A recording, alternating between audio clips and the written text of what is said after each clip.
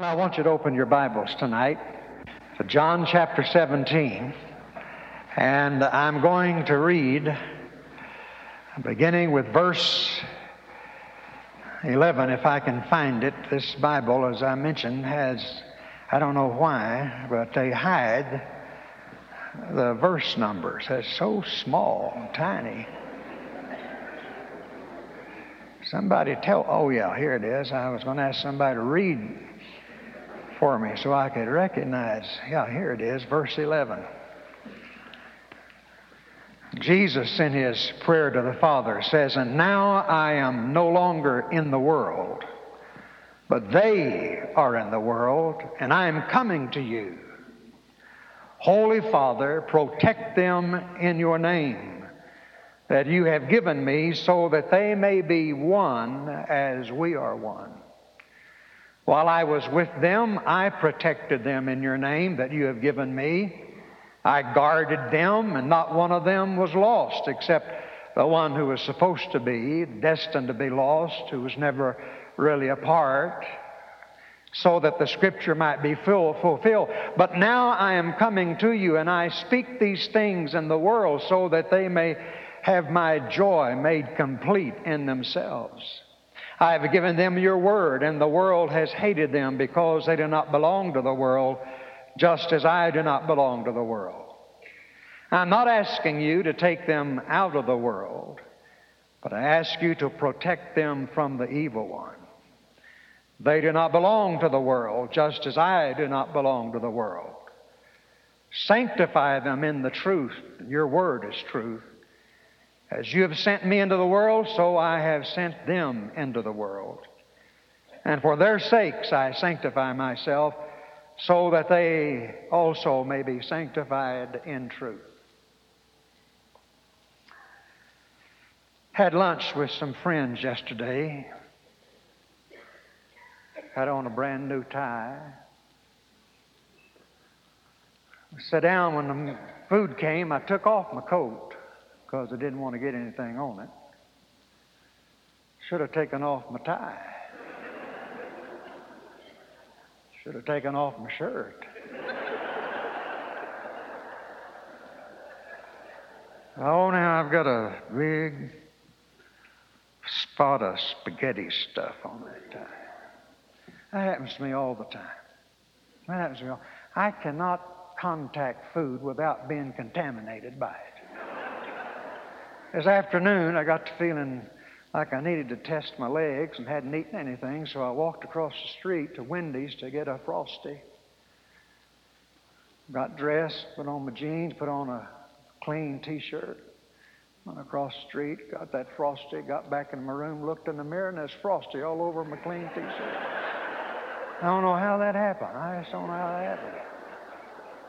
When Kay and I fly together, when they bring something to drink or to eat, she shrinks as far as she can over to this other side because, before it's over, I am going to spill something.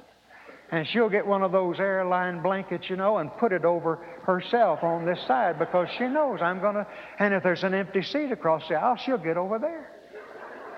I don't know. I just can't eat without getting it all over me, I don't know why that is. One time, I was so proud of myself. I was on an airplane, and I always spilled my Coke somehow or another, and sometimes even on the fellow sitting next to me. I'm American Gold now, so they try to block out the seat next to me, I think because they've learned that I'm that way. But I was so proud one time because I had eaten a meal and had my drink and hadn't spilled a thing on me. And the flight attendant came along, picked up the tray, and spilled food on me. I think she just looked at me and said, "He ought to have some food on him," just dumped it on him.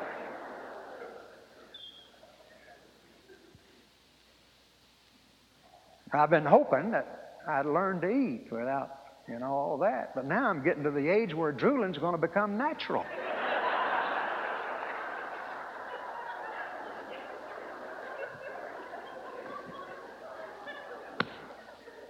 My problem is I can't make contact without being contaminated.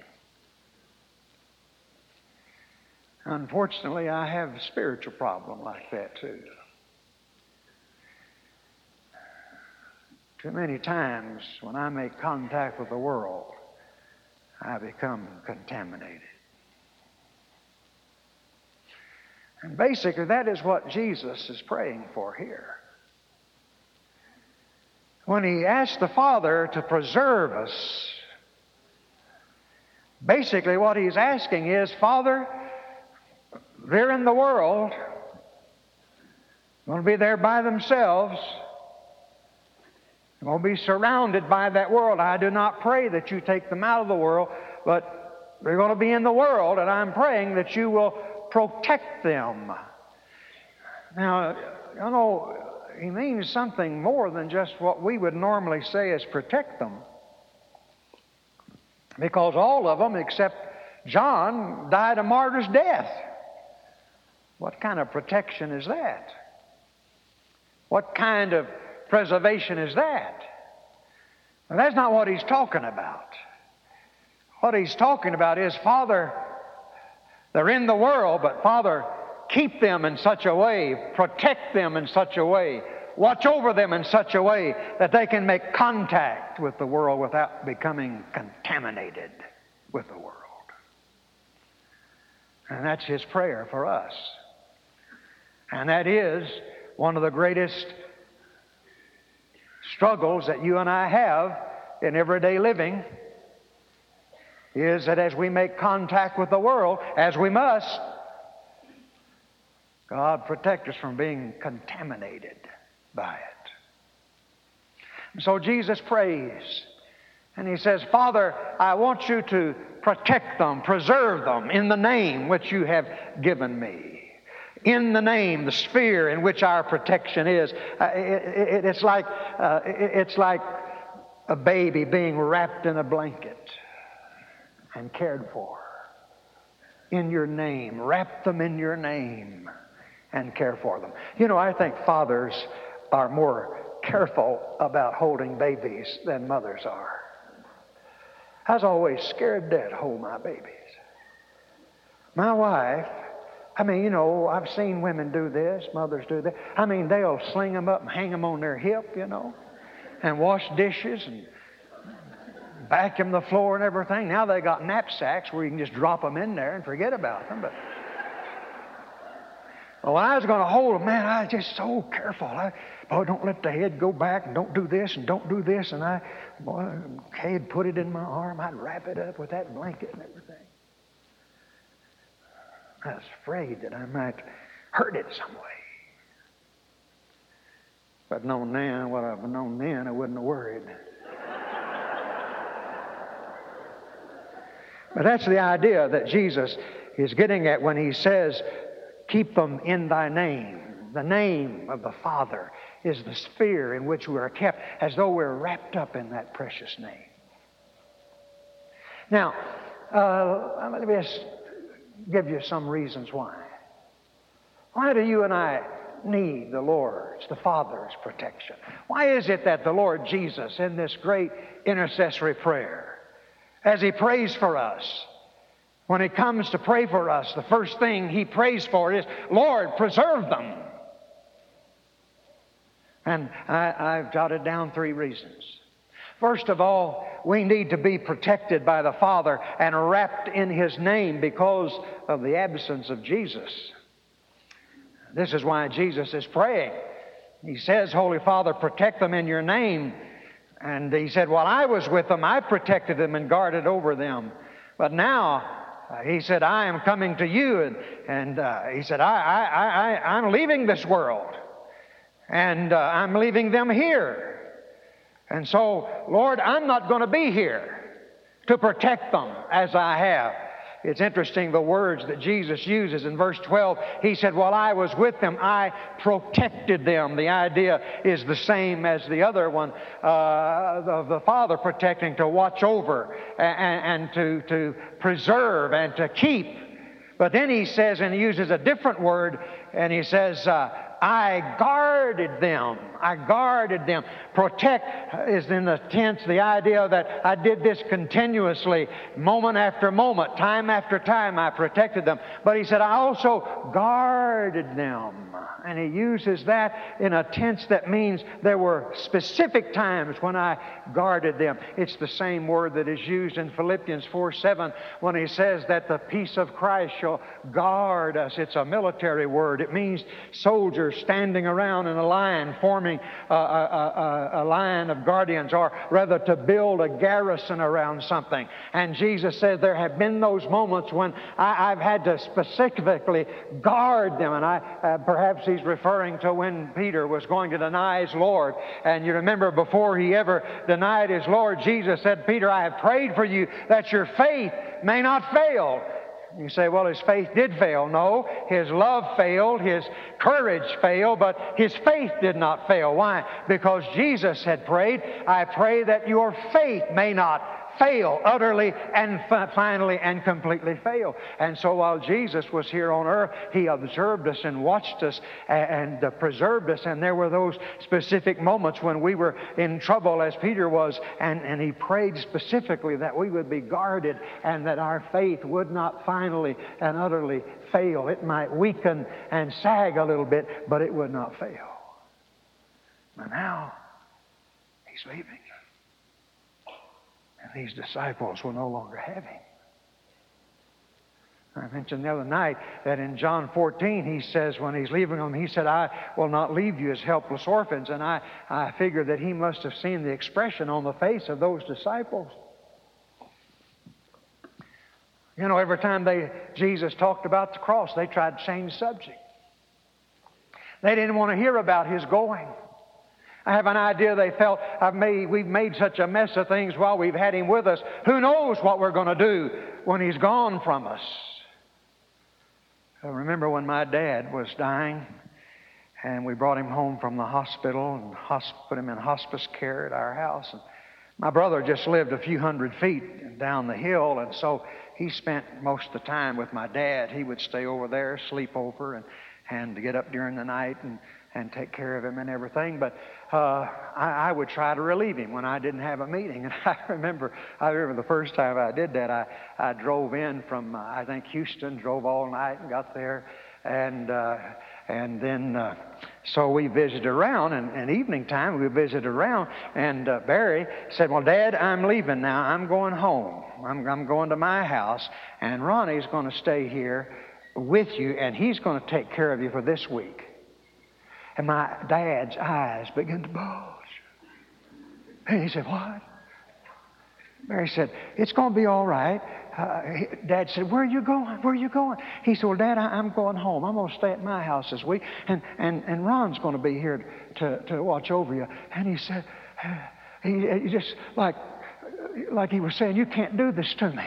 You can't leave me in his hands. And all night long, he'd keep saying, where's Barry? Where's Barry? Where's Barry? You know, just scared to death because I was the one taking care of him. And I sort of get the feeling that the disciples felt that way. Like, don't leave us. Don't leave us. What's going to happen to us?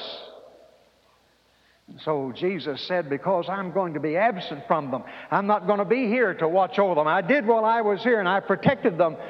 But now I'm leaving, and so, Father, I want you now to take up that responsibility. And I want you to wrap them in your name and keep them and protect them. I think one reason that we need the protections, Father, is because of the absence of Jesus. I'm talking about the earthly, physical absence of the Lord. Of course, He is with us. But Jesus was speaking here for these immediate disciples. And as I mentioned last night, verse 20, he says, I pray the same thing for those that will believe. Well, there's a second reason that Jesus prays for our protection, and it's because of the antagonism of the world. Because of the hostility of the world. He said, I have given them, in verse 14, your word, and the world has hated them because they do not belong to the world. Now, Jesus doesn't mince around. And He's saying this in the sound of the disciples' ear. And he says, Father, I want you to watch over them because I've given them your word, and the world has hated them. The world hates believers. Don't ever forget that. I don't care how nice the world starts acting towards religion. I don't care how many politicians end their speeches by saying, God bless you. I don't care how many comedians end their routines by saying, God bless you. Folks, listen, you and I need to understand something. The world hates us. And if you're trying to bring yourself to a place where the world won't hate you, then somehow you're missing what you're supposed to be as far as the Lord Jesus Christ is concerned. The world hates us, and there are two reasons. Number one, because we have been given the Word, he says. I have given them your Word. Well, why should the world hate us because of that? Because the world hates the Word. The world hates the Word. The world hates the Word of God. Now, they don't hate the Bible, the Holy Bible. And, they quote things from it and read from it. But I'm talking about the Word, the Gospel. I think one of the things that is so wrong with our preaching today is that we make the evangelistic appeal for the wrong reason. And I know much has been said about this by Alistair and O.S. this week, and I don't need to say much about it, but, the Bible is not seeker-friendly. The truth of the matter is it just isn't. And it's going to make the world angry. And today, if you'll notice, so much of our evangelistic appeal is based upon man's self-gratification. Come to Christ and you'll be happy. I remember witnessing to a man years ago, and I told him, I said, listen, if you'll just give your heart to Christ, you'll be happy. He said, I'm already happy. I said, no, you're not. You just think you are. Well, when you get down to it, thinking you're happy is just as good as being happy.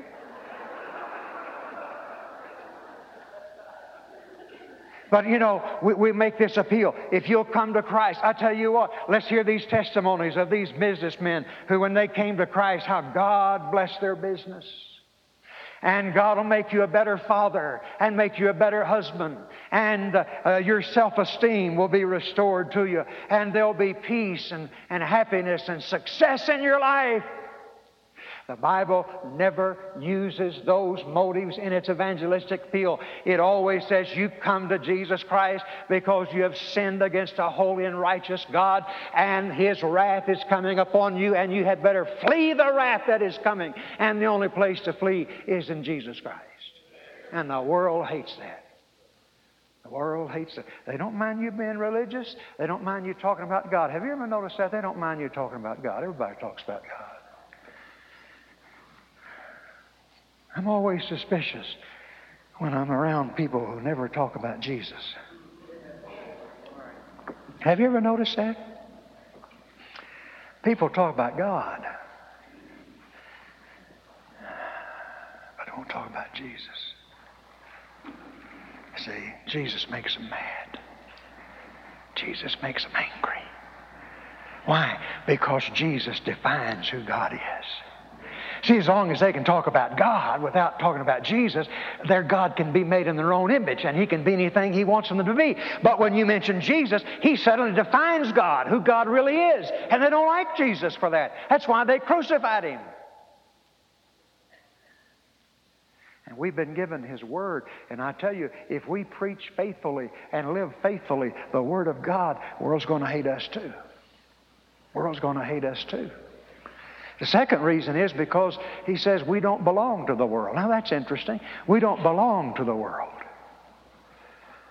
We're in it, but we're not of it.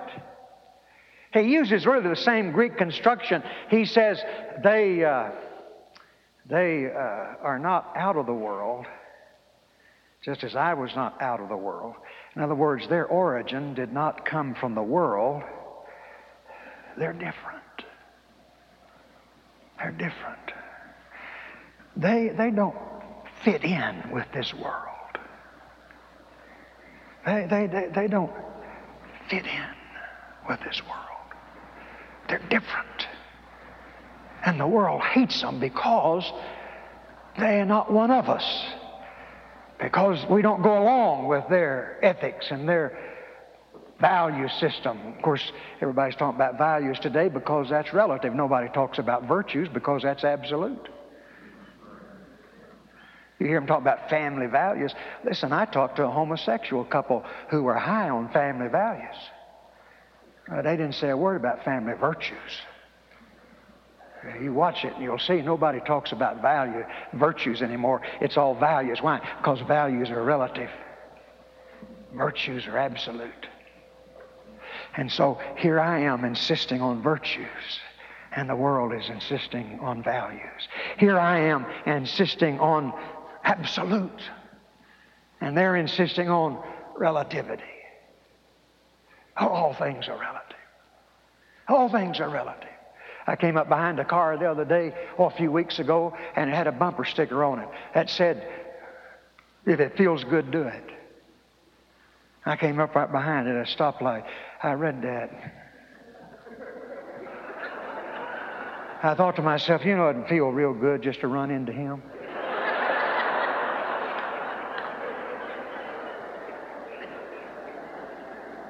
I wonder what the legal ramifications of that would be. I could say he told me if it feels good to do it. Right there it is on his car. And it felt good. I'm going to do it again. It felt so good. But that's the philosophy of the world. If it feels good, do it. Whatever's right to you. This Bible becomes the Word of God only when it relates to you, you see. If it seems truth to you, then it is truth. But if it doesn't seem truth to somebody else, then it's not. But don't be so dogmatic. Don't be so narrow-minded, you see. Why don't you sort of be like us? I mean, if you want to get along, you need to go along. Why don't you be like us? Can't do that. I just really can't do that. I'm sorely tempted because I really would like to be accepted by the crowd. But I really can't do that. I'd betray my Lord if I lowered my standards. I really can't do that. So they hate you. Why? Because you are a reminder of their own sin. Now, friends, what is interesting here, that's why Jesus left us in the world. He said, I'm not asking you to take them out of the world. They don't belong to it. They don't belong in it. This world is not their home. But I'm asking you to leave them in it. Why? Why doesn't God just, when He saves us, immediately takes us on to glory? Why does He leave us in the world? He leaves us in the world specifically because we don't belong to the world. Because you see, what attracts people is that which is different. That which is different. Now, there is this philosophy going around today that says if you're going to win the world, you need to be like the world. There was a church, it seemed like it was in Ohio, but I'm not sure. It's up north, one of those northern states. And this fellow was going to start a church. And before he started a church, he took a poll of that community. He asked them one question. Why don't you go to church? Well, he got a variety of answers, of course. Some people say, I don't like to go to church. Sunday's my only day off. I don't like to go to church because, well, I don't like all that organ music. And, a lot of people, I know of churches today, OS, that have given up their organ because they say the world doesn't like organ music. That's why when I was watching the NBA Finals, everybody got up and left when the organ started playing. Did you notice that? That's why every year at Myerson Doodad down in Dallas, when they have this big organ recital, the place is packed out. All of them are Christians, I'm sure. And they say, well, we don't like organ music. And they don't like talking about money. PJ always talk about money. And you know what this fella did? He took those things and built his church around what they didn't like. Now, folks, that is stupid. I'll tell you why that old boy doesn't come to church. It's not because Sunday's his only day off. It's not because of the organ music. It's not because of the preacher. It's not because of the money. It's because he's lost and is in sin. He could say, well, I'd come to church, but you talk about money. Listen, that fella may be living with his secretary in sin. That's why he's not coming. How foolish of us to let the world set the standard for our church. That's just foolish. But we're just under this. I don't need to say any more about this. So much has been said about it. But I tell you, I run into this. Everywhere I go, I just run into this. I was in one of these seeker-friendly churches, and the pastor was trying to explain to me how it goes. And he said, now we never say anything that'll make anybody uncomfortable.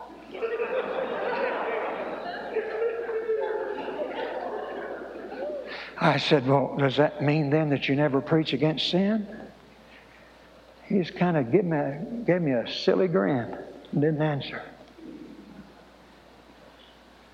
Now, this fellow may have good reasons for removing all semblances of the cross, because it's embarrassing and uncomfortable to the world.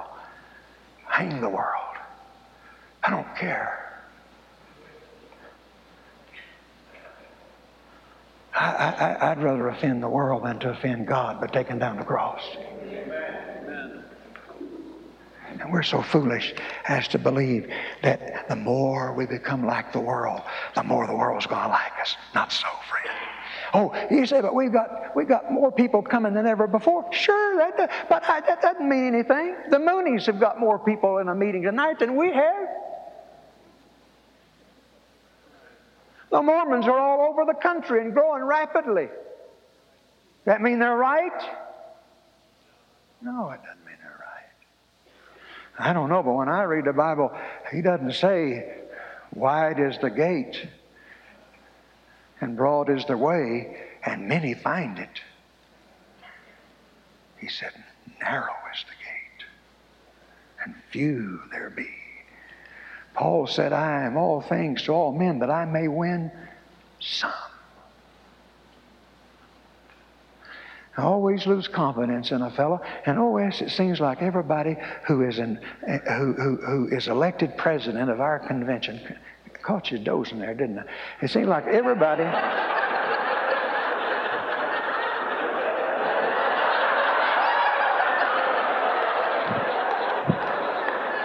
Everybody, who's elected president of a convention, not everybody, I'm exaggerating, but they'll write a book on winning the world. And I know it immediately, they don't mean it. You're not going to win the world, friend.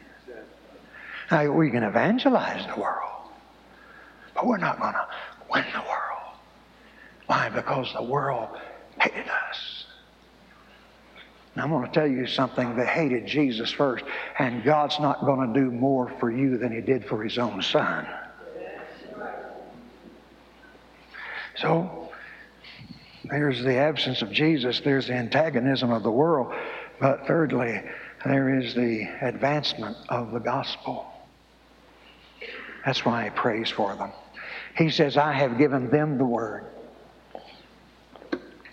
I've given them the word. Them and them only. These disciples of mine, they're the only ones that have the word. These Pharisees, these Sadducees, they don't have the word. The only ones that got the word are those you've given me. And therefore, I tell you what, if that word's going to be spread, you'd better watch over them. You'd better preserve them. You'd better preserve them. That's what Alistair was talking about when Paul said to Timothy, the things that I have given you, the things I have taught you, you pass on to faithful men who will also pass it on to others. You see, you've got to pray that people will be faithful and true. Why? Because they're the only ones that have the Word. And if they're not preserved, you know, it's always amazed me that Jesus placed the future of redemption in the hands of people like us. And we have the Word, and we're to take it. We're to take it. That's why He prays that we might be one. That's why He prays that we might be sanctified. That's why He prays that we may be filled with joy. You see, because I want to tell you something. The world will not be won by a divided church. So He prays that we might be one. Even as you and I, Father, are one. Whew. I mean, now, you talk about a standard. You talk about a standard. How one are we to be? How unified are we to be? Well, there ought to be the same unity in us, between us, that there is between the Father and the Son. Now, unity is not union. I mean, you can have union without unity. I mean, you take two tomcats and tie their tails together, throw them over a clothesline, you've got union, but you don't have unity. Doesn't mean everybody has to be Presbyterians, everybody has to be Baptist, or we all have to have the same view on election or whatever, or on baptism or anything like that. He's not talking about that, but he's saying we ought to have the same goal, the same mind. However way you want to go about it, all we're interested in is glorifying Jesus and seeing that men and women are brought to the gospel of Jesus Christ. That's the unity of which he's speaking. And he says, I want them to have joy, that my joy may be complete. The tense of that word is great. It means full and overflowing. Why? Because the world's not ever going to be won by joyless people. And he says, I want you to sanctify them. Now, in a sense, they're already sanctified, just as all of us are. The moment a person is born again, comes to Christ, he is a saint. You don't have to wait until you die and be canonized by the Pope in order to be a saint. You are a saint already just by virtue of your salvation. I mean, the Corinthians were the lousiest bunch of folks that ever named the name of Christ, but Paul called them saints. I'm Saint Ron. Saint Jamal. And wants us to be holy. You see, there is a distinction between us and the church, and woe betide the church when that distinction is blurred. You say, but preacher, don't we have to, times are changing. Don't we have to make accommodations? Times are changing. You can't use the same methods. Right, I understand that. I think adjustments have to be made as we go along. I realize that. The other night, we went over to Jamil and Carolyn's home. They've got a beautiful new home. And you know what struck me the most when I entered it? Was their living area was so wide open. I like a lot of that, living area so wide open. And I commented on it. And Jamil said the original plan called for a bedroom there, and there would be a hall down the way. And that way there was much less sitting area, living area. And since they had a fully furnished basement with 2 bedrooms down there, he said, we told the contractor just to knock out that wall and do away with that bedroom and let it all be living space. And the contractor thought that was so great, he's going to make that one of his plans. Now let me tell you what Jamil did. They loved to entertain.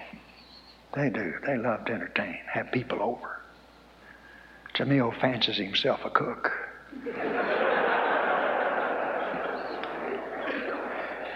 They love to have people over. But you see, the way it was, they couldn't accommodate a lot of people. But they made some adjustments, struck down a wall where they could accommodate more people. But they didn't stretch the house off its foundation.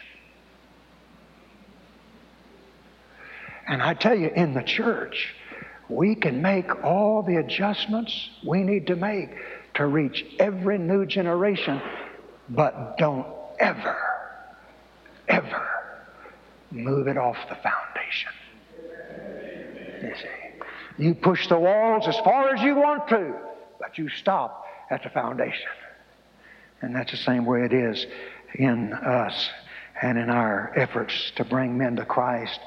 We must accommodate some things, but friend, don't ever move to where you're pulling away from the foundation.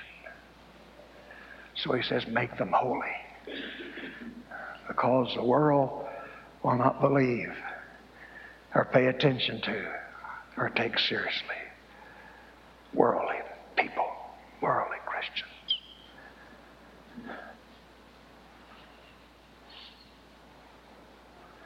I mean, let's just face it.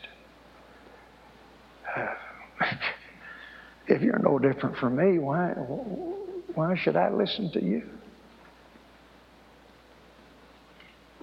If you respond to tragedy just like everybody else, why should I want to come over to your side?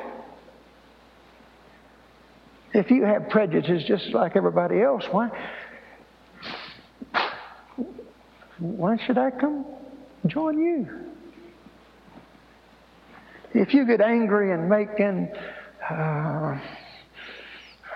those indecent gestures to people when they pull out in front of you, lose your temper and hit the horn, cuss them out, that's what I do. Why are you telling me that I need to come to Christ and He'll make me different? See? Jesus left us in the world because we're different. And that's what makes us and makes Jesus attractive. The Bible says the common people heard Him gladly. They came to Him. I had a dear friend, Dr. J.P. Macbeth, who's in glory now. He was my mentor. I learned more about preaching and studying the Bible from that man than any other person. I want to tell you something. He was the most unique man I'd ever met. And I don't care if he preached on John 3:16. He was always surprised at how he did it. He was the most unpredictable preacher. Every sermon he preached, even on things like well-worn text, I mean, he would come at it in a way that was so different.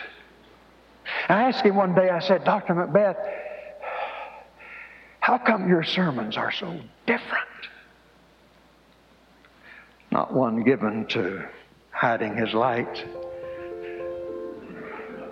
He said, because my sermons are closer to the truth.